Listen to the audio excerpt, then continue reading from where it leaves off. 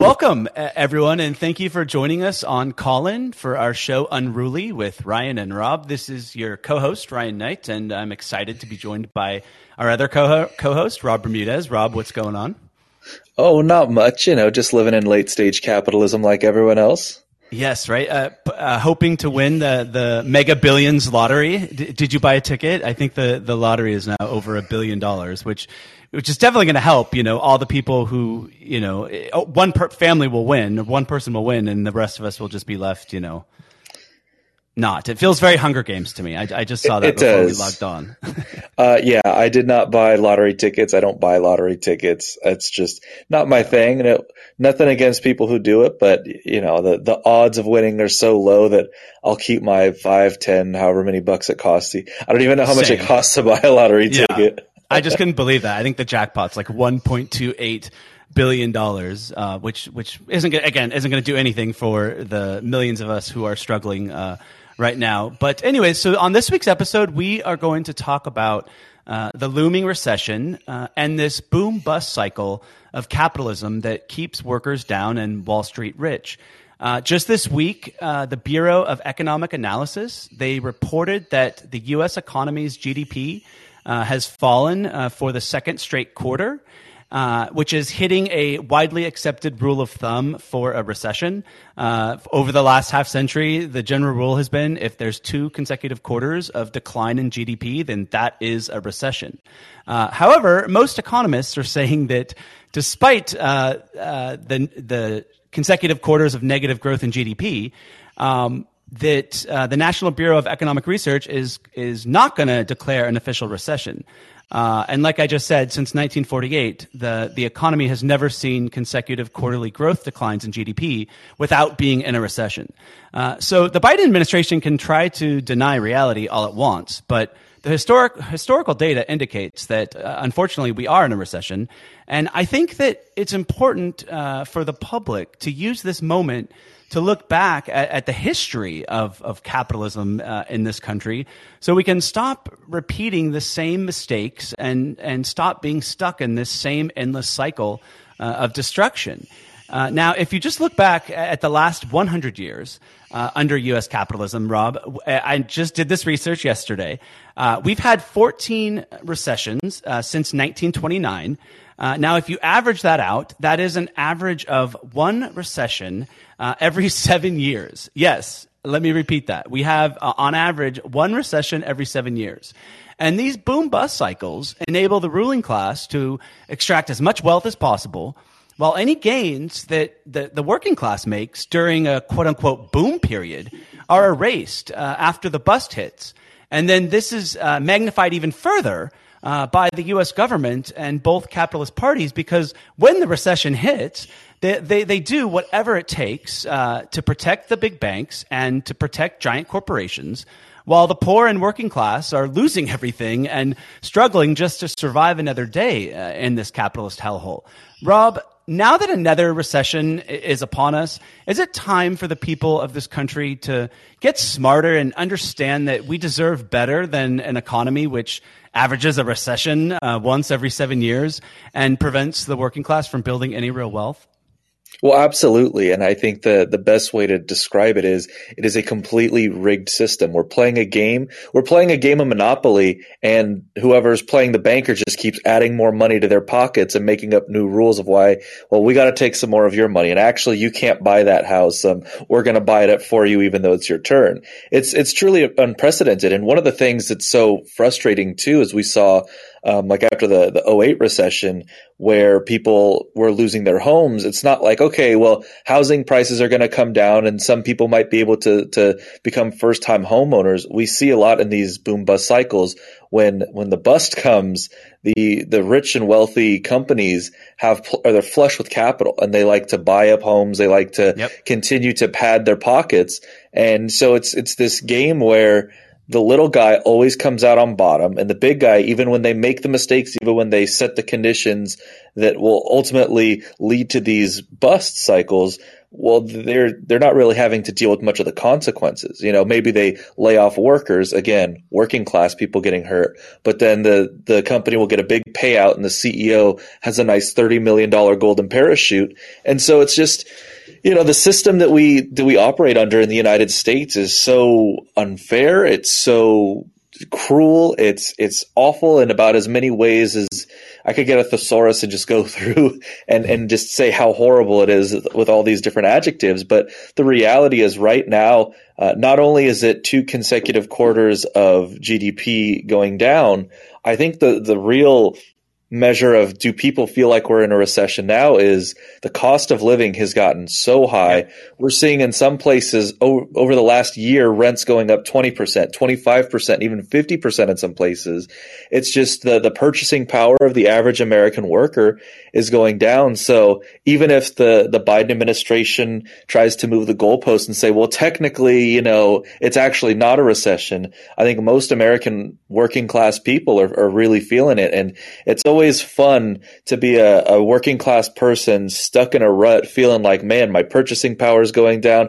Everything's so expensive. I just keep trying to work harder and harder and just get by and then have some rich, wealthy people who get paid 6 figures and have guaranteed health care look down on you and say, well, actually, it's not a real recession. You're probably just faking it. And I believe Joe Biden in one of the press briefings they put out mentioning about people getting $8,000 in stimulus money and, for people making $120,000 a year, that is not the average person. The average person in this country that is a working class person is seeing their wages stagnate, cost of living skyrocket. And I think we're starting to see more and more frustration within the working class. And I just, again, every day I keep thinking, I hope we can start channeling it into something productive and not just trying to back solely electoral politics and say, well, we'll just find the right person to get in charge to save the day. Because I think time and time again, we've seen in this country, especially when we need change at the on a grand scale, it never comes from our legislators. It comes from the people coming together saying,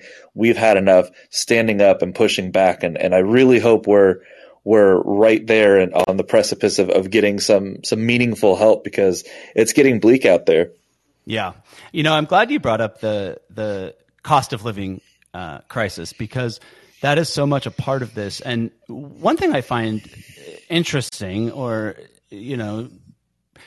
I guess interesting is fine, but is that, one of the ways that they sell capitalism to us is that, competition is good for the market because it will bring prices down, the more, and what we've seen actually is the opposite, over the last half century. We've seen consolidation at the top. We've seen, most industries be dominated by, a few monopolies. And we've seen just a handful of corporations and oligarchs controlling the American economy. And so this idea that capitalism would result in costs for working people going down, it's been the opposite. And I pulled a few numbers here. The cost of living is rising much faster than workers' wages, and this is happening not only right now, but it's been happening for the past half century, which only magnifies the hurt on working people when the increased cost of living hasn't kept up with wages for almost 50 years now. So if we look back just to 1978, the cost of a college education in this country has increased by over 1,000%, 1,120% to be precise. Medical care costs have increased by 601% over the last 50 years. Housing costs have increased by over 380% over the last 50 years. Meanwhile, the pay of the average worker has only increased by just 10% over the last 50 years, and the pay of the minimum wage worker has fallen by 5%. And then you juxtapose this with the pay of CEOs over the last 50 years, and that's increased by 1,000%. So the only person in America whose pay increase has kept up with the rising cost of living is the CEO class. The rest of us are all just holding on for dear life as the cost of living in this country continues to rise faster than our wages. And here's really the kicker is the only way for people to survive when our wages aren't keeping up with the cost of living is to then live off credit cards and amass debt from the big banks just so we can survive. So the big banks and the CEOs have got us right where they want us, completely beholden to the very capitalist system that exploits us so that a handful of billionaires can hoard more wealth than any person should ever have. And I think this is really the problem with allowing corporations to control and privatize the sectors of our economy that we depend on to live. Because we're seeing that the cost of living is not going down. It's higher than it's ever been, while our wages have stagnated and are flat. And so that's kind of really, I think, at the heart of the cruelty of the system that, Rob, we're forced to sell our labor to the very corporations who are jacking up our cost of living and preventing us from living a dignified life. When you just look at it, commodifying basic human rights like housing, healthcare, water, energy, and food didn't make us freer. It made us a prisoner to this capitalist system. Rob, do you think we are reaching a point in our history where a critical mass is realizing that our economic system is not sustainable, is rigged against everyday people, and that we deserve an economy that puts the needs of the people and planet over the greed of these corporations? I think you're definitely seeing it. The main question is it enough in time? That's kind of the big question when it comes to acting on climate change. When it comes to all these issues is I think people are starting to wake up. We've seen just over the last year, I think over 200 Starbucks stores have unionized now in the country. We've seen one of the biggest growths in labor development in decades and decades and decades. So I think people are starting to get a little more aware of what's happening. Their exploitation might have been a little easier to swallow when they could pay their bills. But now that it's like, look, I hate this job. I've always hated this job. I've always been underpaid, but at least I used to be able to pay to keep a roof over my head and food in my stomach. Now I'm dealing with these shitty conditions at work. And at the end of the day, I'm still running short on money, and I can't afford to do these things. Well, if I'm going to be short on money, I'm just going to say fuck it and not continue to be exploited at my job. I know, like the subreddit, the anti-work subreddit, has people constantly showing texts from their bosses of like, oh, I know you had vacations scheduled from like a month or 2 months in advance, but I'm actually going to need you to come in this weekend. They're like, oh, actually it's like, it's my cousin's wedding. And they're like, oh, well, that's not too important. And you're starting to see people finally say, if you're going to treat me like that, I'm gone. I'm going to quit. And so I think that's a good first step. I think people get a little hesitant to think about life outside of capitalism because we are so ingrained into it from the moment we're born in this country. Every bit of media we watch constantly promotes the celebrity lifestyle. And, well, you just need to get at the top of the mountain. And, oh, how great it is to be in this country where you can get to the highest of highs. And it's something that people who've lived with it their entire life think, well, we probably can't do better, right? And ripping off that Band-Aid isn't going to be easy. And I don't think that there's a way that we can make these changes at an incremental pace that makes it so people are comfortable, that makes enough change to stop catastrophe happening. So it's got to be one or the other. And I think for a while people have said, I don't want to do this thing that makes me uncomfortable. It's so, what would we do if we didn't have capitalism? Does that mean there's no free market? Does that mean that I have to grow my own food and have to farm my own, there's a lot of misconceptions about it too. But we're reaching a point where more and more people are making that calculation in their head. And whereas before they might have brushed it off without a second thought, they're like, well, this current system isn't working, so maybe it is time to try something new. Yeah. I think if you just step back and look at kind of just the track record of capitalism, over the last 100 years and last 50 years, it's like privatizing all this stuff. Like if giving control of markets to a handful of oligarchs was actually resulting in people being housed and people being fed and everyone having guaranteed healthcare, or at least being able to afford healthcare, that would be one thing. But what we've seen, especially in the last 50 years, is just a consolidation of wealth and power at the top. We now have 3 billionaires hoard more wealth than half of our entire nation. And if you step back globally, it's like 26 billionaires hoard more wealth than half of our entire planet. So this idea that capitalism has resulted in more freedom for the masses and for the public is actually the exact opposite of what's happening. It's resulted in more freedom and power and opportunity for those at the top and for the rich, but it's actually done the exact opposite for the working class and even now the middle class. I mean, you have people in this country who are hanging on for dear life and who are deciding, do I pay my energy bill or do I pay my healthcare premium this month? And so again, I guess you're right. So much of our media is dominated by giant corporations who have a vested interest in preserving capitalism. Our political system is dominated by two capitalist political parties who have a vested interest in maintaining this capitalist system. So you don't hear a lot of counter messaging or a lot of opposition to the system, or just even some like simple questions like, is capitalism working for the majority of the people in this country?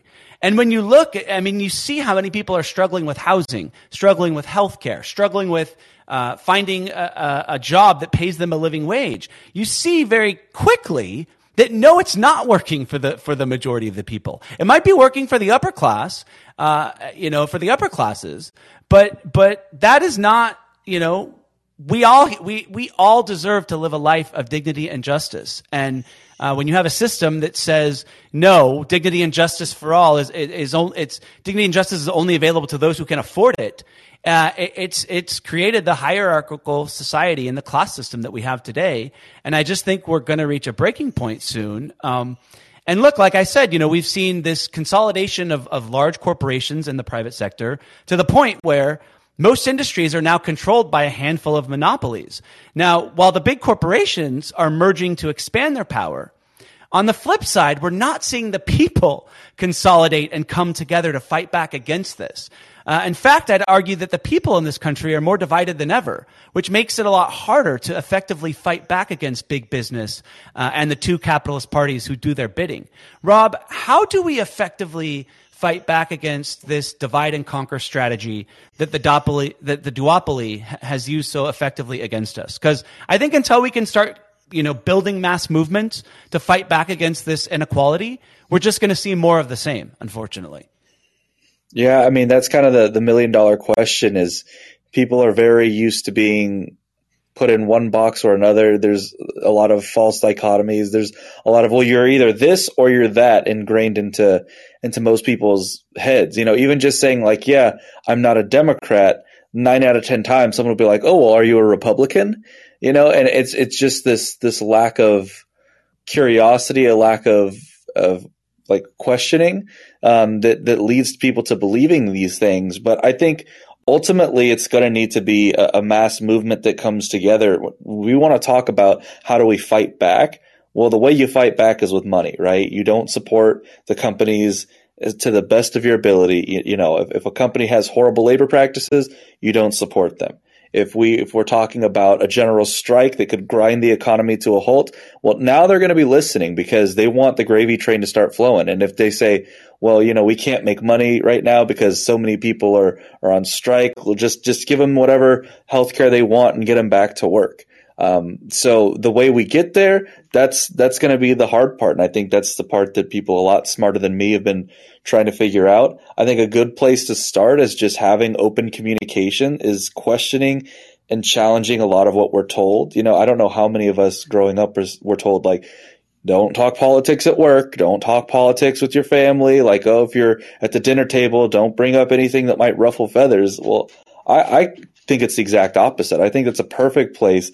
Have conversations with people. Try to find common ground. Try to get people to see what you believe in, that a better world is possible. And, it's not always going to work, but I think you have to try to lead with, education and just arguing in good faith. If you tell someone, hey, I believe that workers deserve to make more money, and it's not just because I want to make more money and not have to work. I genuinely believe we're being exploited. I believe everyone deserves these basic rights. a lot of people, they can't really push back on it. They're like, oh yeah, I mean, that makes a lot of sense. We don't know how to get there. And I've had plenty of conversations at work with people who otherwise would consider themselves capitalists. And after an hour or 2 hours of talking with them, they at least start to challenge some of the things that they're told. They're like, we are told this, but I haven't really seen it too much. And everyone, I think, Ryan, you can attest to this. It's hard to break out of it, but once you get the blindfold taken off, it doesn't go back on. And when you first start questioning the Democratic Party when you leave, that's a huge step. When you first start questioning power dynamics because, well, capitalism consolidates wealth, just putting that seed of doubt oftentimes will get people to start thinking for themselves. And the goal here isn't to just tell everyone what to think and they have to think exactly like us.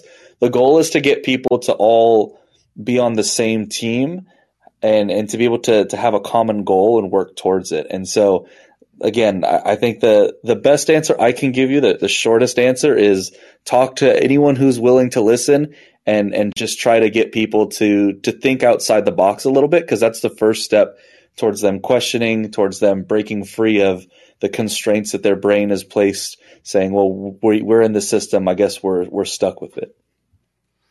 Yeah. One thing my mom always used to say is, she's like, you never bite the hand that feeds you. And, I think that for so many people, it's like their mindset is, well, capitalism is the only system we have. It's the only system I've ever known. It's what I have to participate in to pay my bills, to buy food, to put a roof over my head.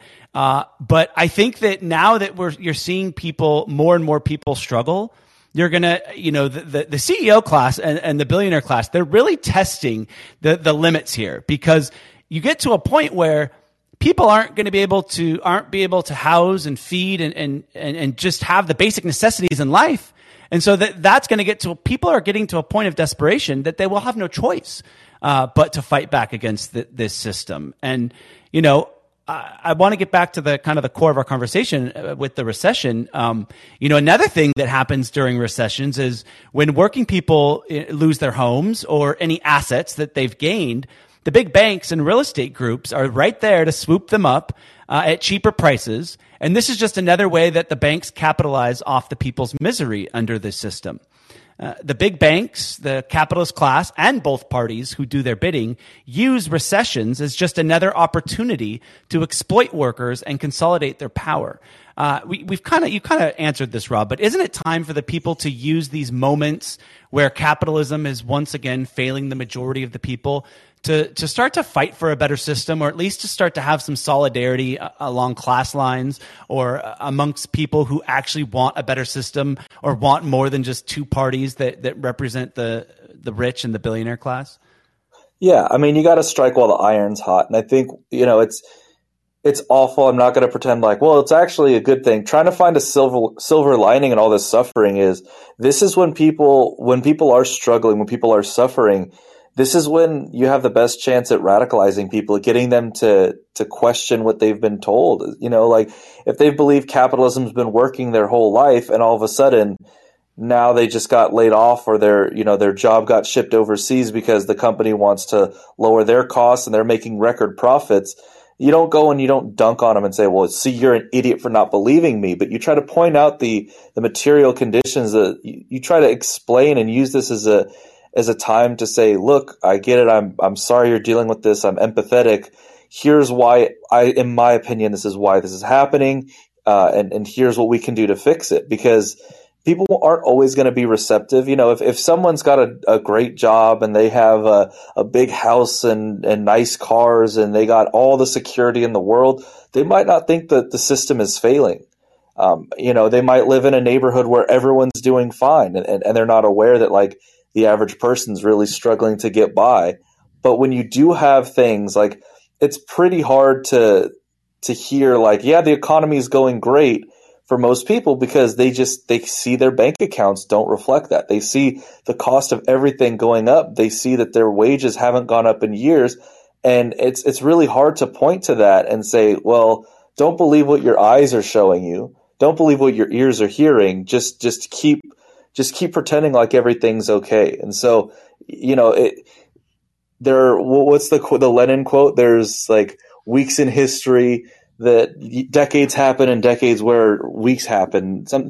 A lot of change can happen in a very quick amount of time if the conditions are right, is what I've always gotten from that quote. And so, finding that moment every time there are decades when nothing happens, and then there are Yes. weeks when everything happens. Absolutely. Yes. And I think we're at that point. I mean, we haven't had, I think the last time there's been any significant reforms in this country that, again, weren't enough, but they kind of, it was like a renegotiation between capital and labor was after the Great Depression with FDR. And you had a kind of a wave of legislation that was more populist, that helped the everyday people. It was not perfect, and it did not happen.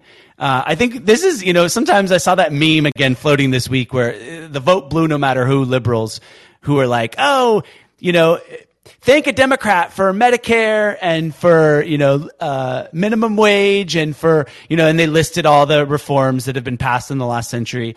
And what I find so interesting about this meme is the Democratic Party did not just wake up one day and we're like, yes, let's pass a minimum wage. Let's pass Medicare. Let's pass Social Security. Actually, what happened was there was a wave of protest. There was a massive, back in the 30s and 40s, we had a booming socialist and communist movement in this country. We had a booming labor movement, and these forces were terrifying the capitalists. They were terrifying both ruling class parties. They were terrifying the CEO class. And so that is how we ended up getting just a little bit of reforms, a little bit of breadcrumbs, was from that pressure. The Democrats never willingly did anything. Even in the civil rights movement, it took protest. That is how. And so this new wave of liberals who think that the path to change is to worship a corrupt corporate party like the Democrats and to worship politicians like Joe Biden and Nancy Pelosi and Pete Buttigieg and Hillary Clinton, and who have no interest in representing the people at all, and whose only purpose is to deceive the people into thinking we live in a democracy, into thinking we actually have a real choice on election day, when the truth is that we live in an oligarchy and we live under this decrepit capitalist system, which exists to funnel more and more wealth up to the top by exploiting everyone at the bottom. So I think that first and foremost is like this idea that we should be worshiping politicians, worshiping political parties or the billionaire class. Like, no, we need to be demanding justice. We need to be holding them accountable. We need to be calling them out. We need to be in the streets telling them that, like, if there's no change, then like that you're out of here. You know what I mean? Like, that's the level of protest that's required, to beat this kind of corruption. And I just don't see it. I think that what I see is these kind of comfortable liberals being the gatekeepers of the status quo right now. And their concern more is with saving their favorite political team, than to actually, fight for real change for everyday people. And I think that is just a detriment, to the kind of change we need. And it's got us in this stalemate. And it doesn't really take too much looking to see just how destructive like the Democratic Party can be and is. Like, we look right now, Starbucks unionizing over 200 stores, right? But I think Howard Schultz is the CEO's name, big union buster. That was going to be Hillary Clinton's pick for Secretary of Labor, a union buster for Secretary of Labor, right? You look throughout Biden, his cabinet, you look at Obama's cabinet, that's just filled with lobbyists, filled with ex-banking executives. And it's just, these are not people who are and same with Biden's cabinet. Biden's cabinet is full of Wall Street puppets. And then you hear, Larry Summers going on saying, well, we actually just need to get unemployment to a certain point, and then that'll help, with so many unemployed people are more willing to take less for their jobs, and that'll decrease the costs, and then that way that'll lead to cheaper goods and services. Like, as if we're not seeing record profits for companies left and right. That's just greed. And it's so frustrating that the people tend to take certain entities very seriously, right? Like they'll say the New York Times is the pinnacle of journalism, even though the New York Times was wrong about weapons of mass destruction. They've never seen a war they didn't like. They put out puff pieces about the police that completely ignore the actual data. They're now, framing the trans conversations to just punch down and like completely sacrifice one of the most marginalized communities in the world. And these are, everyday people be like, well, but, the New York Times said it. Well, that person is a Democrat and they've been in Congress for 20 years. So they probably know more than me. They probably know what they're talking about. And it's like, some of these people are just fucking evil ghouls and they don't really care what's best. They just do what's best for who's paying them. They're corporate donors, the CEOs that lobby them. It's so frustrating that we've allowed ourselves to, growing up, I was told, well, the police, you can always count on the police. And, well, if it's a police words against a person's word, you got to take the police officer because there's the more credible person. And now it's like, man, the police lie so regularly. A random person with zero credibility has more credibility than the police. They have negative credibility, in my opinion, because we've seen time and time again. They lie to make them look as good as possible. They lie when they shoot innocent people. They lie when they don't run into a school to save their children that are being shot. So I think we need a reevaluation from where we're sourcing our information, what we're seeing as like the reputable sources. And I think for too long, we've allowed people who have a lot of money and fancy suits who go on MSNBC or Fox News or CNN and they're getting paid to be a panelist. We take them seriously and we don't really realize that, oh, what are their credentials? Well, they were in the State Department for 10 years, so maybe don't trust what they have to say about foreign policy, Yeah. And what happened to common sense? Like, how can you literally believe that we're the land of the free when you look at something like healthcare right now, when, like I said earlier, the cost of healthcare in this country has increased by 600% over the last half century. Like, how can you believe that we're the land of the free when housing costs have skyrocketed 600% over the last half century? Like, and meanwhile, wages remain flat, but CEO pay is going up 1,000%. Like, we are all being fleeced. We are all like the reason corporations are making record profits. It's because they're overcharging on everything. Again, a handful of corporations have monopolies over the major industries. They are fleecing us when it comes to how much we pay for healthcare, when it comes to how much we pay for housing, when it comes to how much we pay for food, for energy. You can go industry by industry. The American people are getting screwed. And if you just look at like every family's income statement, like again, the reason most Americans are in debt is because when your costs exceed the revenue you're bringing in, when your costs exceed your income, you have to take on debt just to survive. So the system as is not sustainable. This idea that we're the land of the free is just another capitalist lie. We're not free in this oligarchy. We've become a people who are under complete and total control of giant corporations and sociopathic billionaires who exploit our labor, plunder our wealth, bribe our politicians, and destroy our planet all under the guise of freedom. And this is literally the result of capitalism. This is the result of the system we have. And so the last thing that we need in this country is another capitalist political party, which leads me to another story that happened this week, which is that Andrew Yang has joined forces with former Republicans and Democrats to kind of relaunch the Forward Party. And now look, I can add a little bit of nuance to this, and then I want to get your take, Rob. I agree with Andrew Yang on some things, like electoral reforms, like ranked choice voting, and proportional representation, and having open elections and open political debates. But he's pitching this party as a capitalist centrist party, and I just don't think more capitalism is the solution to the rampant inequality and injustice that our current capitalist system has produced. I would like to see and get to a point where we have 8 to 10 parties on the ballot and a real multi-party democracy in this country. But at the end of the day, what we'd still be left with is our decrepit capitalist and imperialist system that exploits the masses to enrich the ruling class. Rob, what are your thoughts on the Forward Party, and do you think our current capitalist system is the way forward, or do we need a new system? And I guess the last thing I would say is, why are people still so afraid to fight for a new system, or even identify that our system is what's the problem?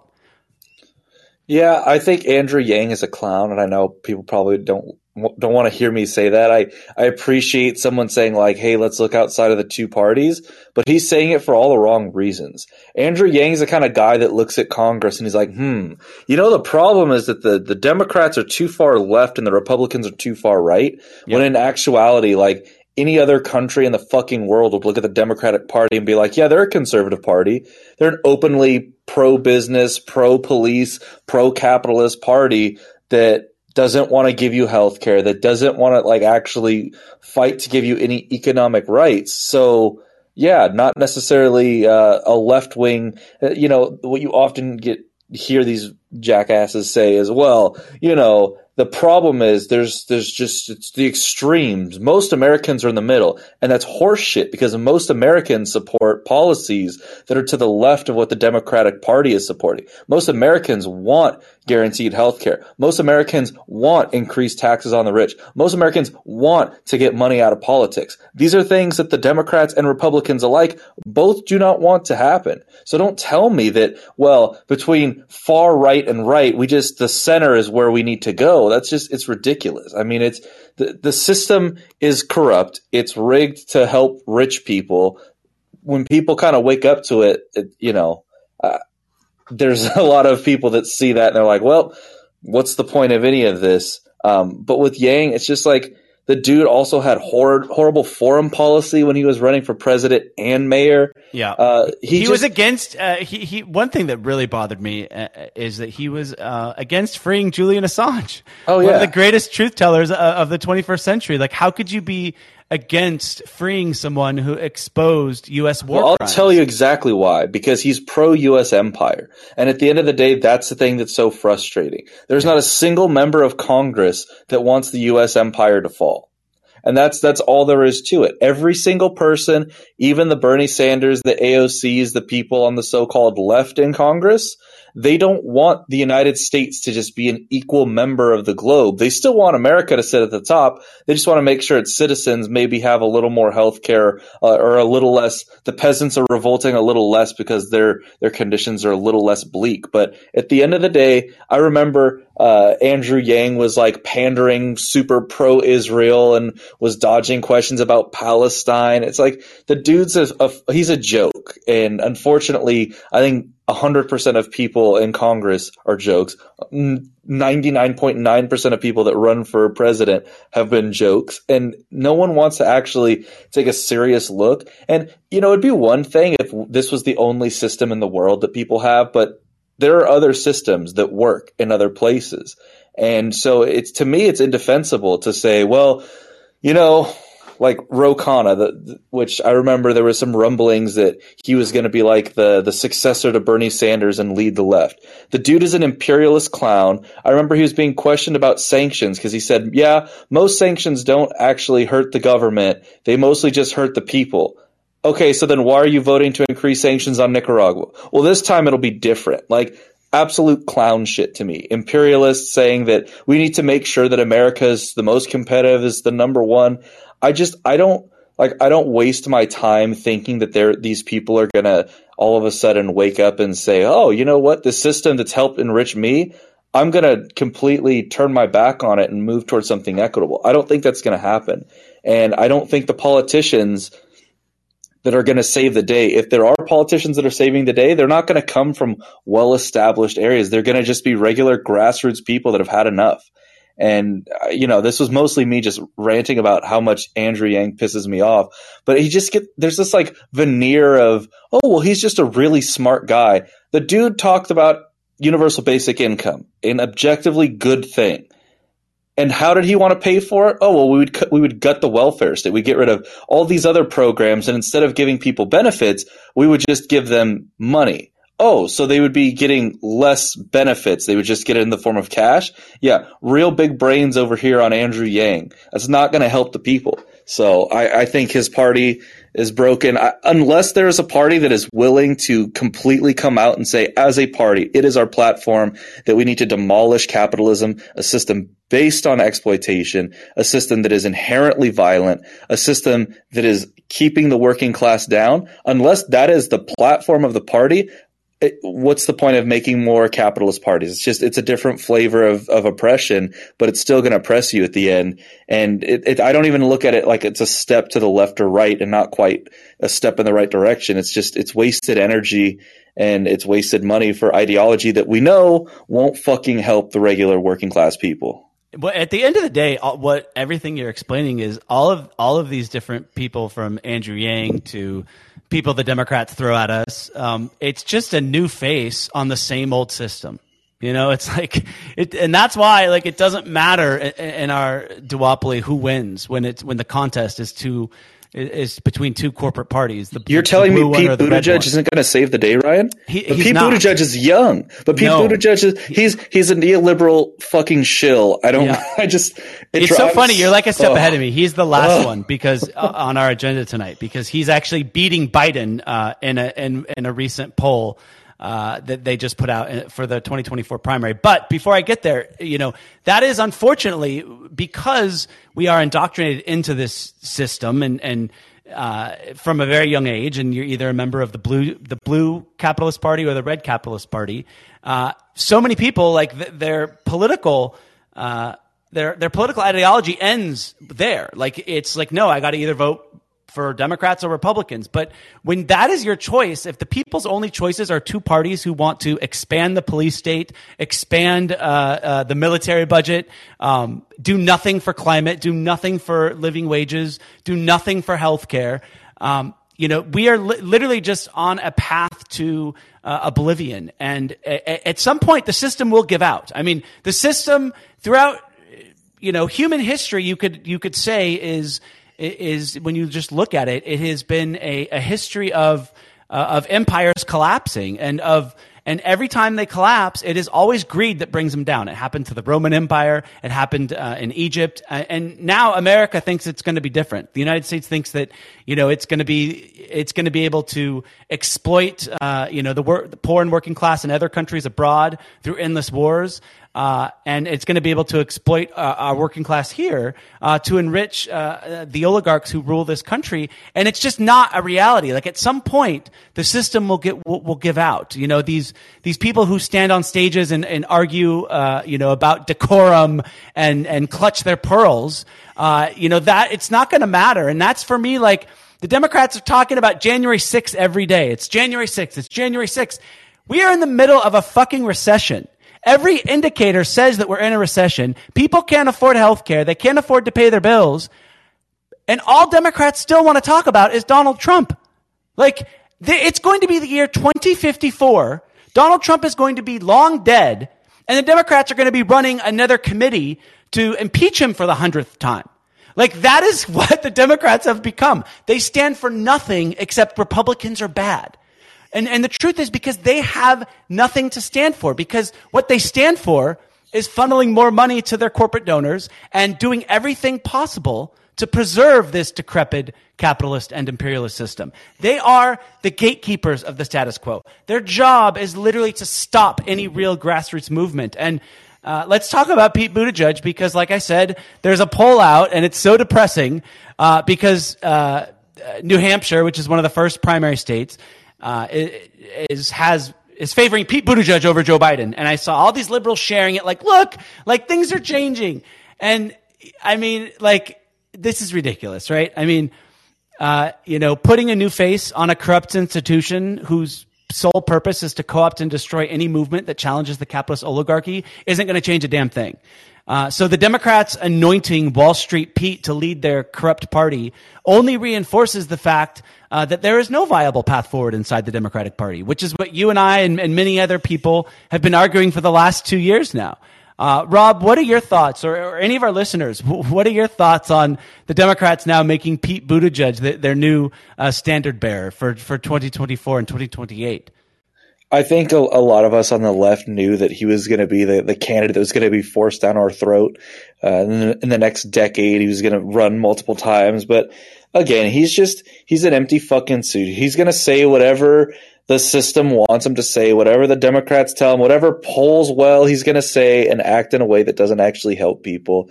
It's so frustrating to see people like fall for it. Like the weaponization of identity politics is really disgusting, because it's like you're trying to, Rob, you're homophobic if you criticize Pete Buttigieg on policies. Oh yeah, well I'm also apparently racist and sexist because I think Kamala Harris is an idiot who can't answer. Like I know we're talking about Pete it's what Democrats do. They weaponize identity politics to protect their corporate politics. They've mastered it. Ryan, how have you ever seen a public figure, let alone the vice president of a fucking country, look so underprepared for even the most basic questions? Every time I see a very reasonable question get asked, it's like, well, we have to fight and we have to stand up for what we believe in and believe in the things that we fight for. And when we fight, we can achieve. And so to achieve, we need to fight. It's like, but what the fuck does that have to do with what do Americans do if they can't afford to put like gas in their car? It's mind-boggling that they're trotting out these people. They think, well, maybe if we make them black this time, okay, we'll make them gay next time. Will you vote for us now? No? Okay, what about Latino? Okay, well, what other thing can we try to like cynically exploit and be like, well, if you don't like it, you're a bad person.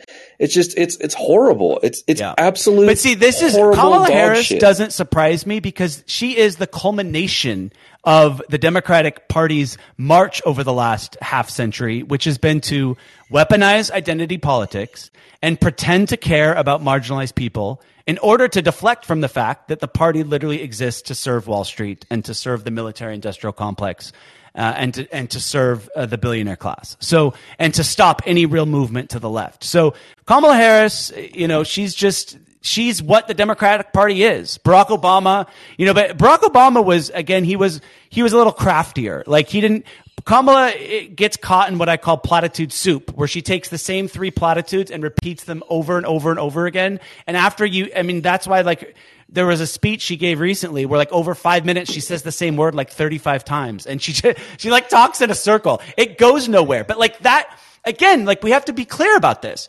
That's the Democratic Party. Supporting the Democratic Party, you're going in a circle. You're not going anywhere because they literally just exist to stop any real movement for the working class and for the people. They exist to protect our system and to stop the people from revolting and to get the people to obey the very system that exploits us. So, while Kamala's talking in circles, that's the whole goal of the Democrats, to keep people on the hamster wheel, to keep people from rebelling against the system, to keep people from fighting for something better and fighting for what we all deserve. That is the whole purpose. And look, I fell for the Democrats for 17 years. I talk very openly about it. I was a longtime Democrat. I voted for Barack Obama, and I left the party, right after the 2020 primary, and I don't see myself ever voting for another Democrat again. The party, what's the point? We already have the Republican Party. We don't need another party that just exists to serve the rich and exists to serve capitalism. We need a party and a movement that actually wants to help people, that actually wants to put power in the hands of working people, that actually doesn't want to pass laws that are rigged for the corporations and for the rich. That's what we need. And so it drives me nuts to see people falling for Pete Buttigieg. But at the same time, it reaffirms the reason I left the Democratic Party. This idea that the AOC, that the Democrats would ever let her win a DNC primary, it's going to be 2028. She's going to be running against Pete Buttigieg, and the DNC is going to do everything in their power to make sure that their anointed candidate wins, just like they did with Obama, just like they did with Hillary, just like they did with Biden. They'll do that for Pete. And if it got to a point where someone like AOC ever won the DNC primary, it would just be to such a degree, it'd be that they know that AOC is now on their side, and she's actually not going to fight for working people. Well, she already is on their side, Ryan. You know, she's just going to spout the platitudes and use the empty rhetoric and weaponize her identity to just hurt the very marginalized people she says she cares about. And you're absolutely right. I mean, we've seen a shift from AOC. I mean, I remember in 2018, she's like, I don't care if I'm a one-term congressperson. I could accomplish more in one term by fighting back against the establishment, to then now becoming an apologist for Joe Biden. And I'll never forget last year, I think, it was 2021, when she called socialists bad faith actors because we were criticizing Joe Biden for his bloated military budget and for giving more money to the police than even Donald Trump. And now all of a sudden we're the bad faith actors because we want to hold the Democrats accountable. And it was just so weird to see her become an apologist, and then to watch all the fandom around AOC. Like, it's so unhealthy. I don't really tweet about AOC anymore because I can't handle, I don't know if these are, I think some people are still buying her stuff. I think there's some DNC bots now. I noticed some of the DNC troll farms now are tweeting out favorable things about AOC, which leads me to believe even more that she's been co-opted. So it's disgusting. I mean, it's just taking our energy away from areas that could actually improve and promote real change. And that's why I've dominated all of my platform to helping the Green Party, Socialist Alternative, mutual aid, the labor movement. I mean, that's supporting real socialist parties, supporting real labor movements, actually giving money to a poor working class person. It goes much further than supporting either of these parties that are ruling over us. Well, it's so sad, too, the state of the left in this country, because AOC is what I think most people would say is about as far left as there is a person in Congress. And she believes in NATO expansion. She believes that, like, Juan Guaido is the rightful president of Venezuela. She believes in all this awful shit. She believes in more sanctions. Like, it's just, even when like the domestic policies seem to, like, oh, that's a little bit populist. That's the thing that's so sad to me is I'm trying to think of a single politician that in my lifetime that had good foreign policy that would be like, this war in Ukraine, it is a proxy war. The United States needs to stop trying to fucking prod China and start World War III over Taiwan, which, Richard Nixon 50 plus years ago said, oh yeah, we recognize this is a part of China. Like, there's just so many things that like, the foreign policy is always awful. The foreign policy of every single person in the United States Congress, of every president in U.S. history, has been put America first, exploit the global South, and what are they going to fucking do about it? So, and they're not even putting Americans first. Like, they're putting the American oligarchs first. They're putting the weapons manufacturers first. I mean, the reason both parties support every war and support these bloated military budgets, Rob, is because they're funded by the weapons manufacturers. And, these javelin companies have javelins and missiles to produce. Who cares about world peace when you can make billions of dollars off selling arms to all these corrupt governments throughout the world, and our corrupt government, the most corrupt government. So, it just, you're right. The foreign policy of AOC's foreign policy is crap. Even Bernie, someone who I credit terrible. to my political awakening, his foreign policy is not great either. I mean, they always come out after the fact and say that they were against the war, but they agreed with funding this proxy war in Ukraine, which is the reason we're in a recession.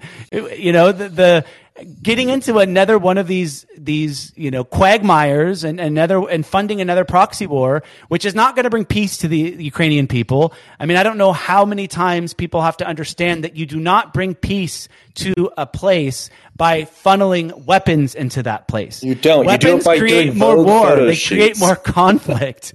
Like, I just don't understand, like, when people are going to wake up to understand, like, no, pumping billions of dollars of weapons into Ukraine is only going to make Russia more pissed off, and it's not going to bring peace any closer. Like, it's ridiculous to me, and how quickly liberals, I mean, I don't think the CIA could have done a better job of getting people to support something that was so bad for our country so quickly. I mean, within a week, every liberal in America had the Ukrainian flag on their Facebook, and they literally thought they were standing for democracy. They think that we're bringing democracy to another country when we haven't even brought democracy to our own fucking country. How could we bring something to another country when we don't even have it here? Like, the American government knows nothing about democracy. It knows only about oligarchy. It knows only about endless wars. It knows only about exploitation. That is what it specializes in. So but again, it's got two propaganda networks to pump them up, from MSNBC to Fox News. And it's got, they've got all the money. They've got endless amounts of corporate money. They've got, an upper class that is just, determined to keep every little bit of the wealth that they've stolen from the workers to themselves. And they don't want to give up anything. And so we see this tug of war right now. And I just think it's going to get to a space where enough people in this country are going to rise up and fight for the dignity and justice we all deserve. And I think it's going to happen sooner rather than later. I mean, right now, living in this country, people they're below the margins now. They're literally taking out debt to just sustain themselves. We are seeing every major city, where, especially areas like San Francisco, New York, Seattle, Los Angeles, areas where you have the highest concentration of capital, where you have the most wealth concentrated, you're seeing the highest pockets of homelessness. And you literally look at some of these pictures that are coming out of Seattle and Los Angeles, and it looks worse than a third world country. And these are what people are considered liberal cities, and really what they are is capitalist cities, and they are full of corrupt politicians who want to just keep giving more money and more subsidies to corporations, more kickbacks to the big real estate firms, and do nothing for the people at the margins. And it's disgusting to me. I don't know how anyone can call themselves a proud Democrat or a proud Republican. Both parties are a disgrace and need to be abolished so we can start all over. I mean, we would be I thought about this the other day. The world and the people in this country would be better off without the United States government. Like, I thought about that. Like, that the United States government is such a corrupt force, both abroad and at home. And it's literally just exists to oppress people, that we would be better off without the United States government. Much better off. And I think more people have to start having these difficult conversations and start understanding just how corrupt it truly is, and how it's literally standing in the way of the dignity and justice we all deserve. I mean, our government literally just operates as a subsidiary of all these massive corporations. It has no business continuing to exist in its current form. Yeah, I agree. And I'll kind of end with this. I don't know if you can tell, Ryan, I've been very angry today. I'm really angry seeing bad story after bad story, spending time on Twitter and looking at, here's a different entity that's outwardly coming out and saying, fuck working class people, fuck poor people. I'm tired of the same mistakes being made. I'm tired of the suffering. I'm tired of people not learning their lessons. And I think the one, like, again, the silver lining is I think more and more people are getting angry. We just need to, anger isn't always a bad thing. Anger can be a great catalyst for change. We just need to find the correct vehicle to channel our anger into in a way that's going to give us some actual victories, instead of just feeling angry and feeling hopeless and helpless.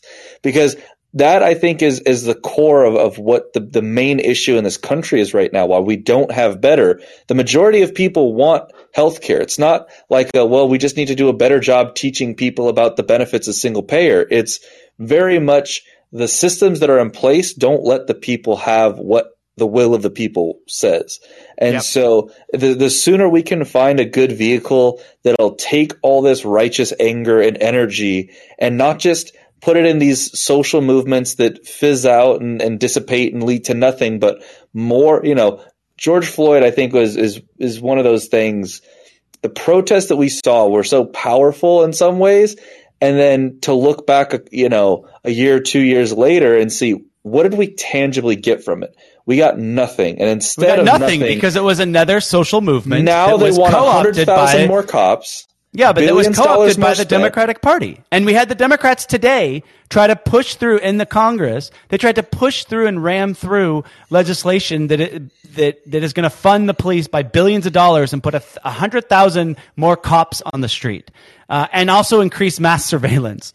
So like this idea that the Democrats actually care about, the constituents that they say they care about, it's all, they use marginalized people for power. They exist to co-opt social movements. And so you're right. Righteous anger is a good thing. But what we need is to direct it into a vehicle and into movements that will actually hold both of these corrupt parties accountable and will actually fight for the changes that we need. Because we know that the Republicans won't fight for the changes we need, and we definitely know the Democrats won't fight for the changes we need. And I think we are at a point in history now where platitudes and speeches by, politicians like the Buttigiegs of the world, like platitudes aren't going to solve the climate crisis. Platitudes aren't going to solve the economic inequality crisis. Platitudes aren't going to solve the homelessness crisis and the lack of healthcare crisis and the racial injustice crisis. We need actual policies that are going to put power into the people's hands. And you're right. We need new vehicles to fight for it. We need movements that are accountable to the people and that will hold both of these corrupt parties accountable. And we'll try to remove all of them from office. Like this idea that you're voting blue to save a democracy that doesn't exist is absolutely insanity. It's stupidity. And I think that what we're going to see is more people standing up to the Democratic Party and understanding that like we're not going to vote for you anymore. I think that if that institution was destroyed, we would actually be able to build a vehicle for that was socialist, that was leftist, that was pro-working class, that actually wanted to see these changes that the majority of Americans support enacted into law. But I think as long as the Democrats are standing in our way, I think that they will be able to get enough comfortable liberals who aren't living at the margins and don't know what it's like to not have health care and to not be paid a living wage. I think they'll always be standing in our way. So I think that's a good thing to keep calling out their corruption and to keep aligning ourselves with people like who we had on the show last week, Matthew Ho, who's a third party green socialist running for office. I love Shama Savant and what she's doing in Seattle, holding Amazon accountable. I think it comes down to accountability, and it comes down to being able to hold these corrupt institutions accountable and stop playing patty cakes with people like Nancy Pelosi and Joe Biden and these corrupt Democrats and Republicans. So this was great. Rob, I know you wanted to keep it short tonight because you have to be somewhere. I respect that. I also respect everyone for listening in. Thank you guys. And we will catch you next week with an all new episode of Unruly. Have a safe weekend out there.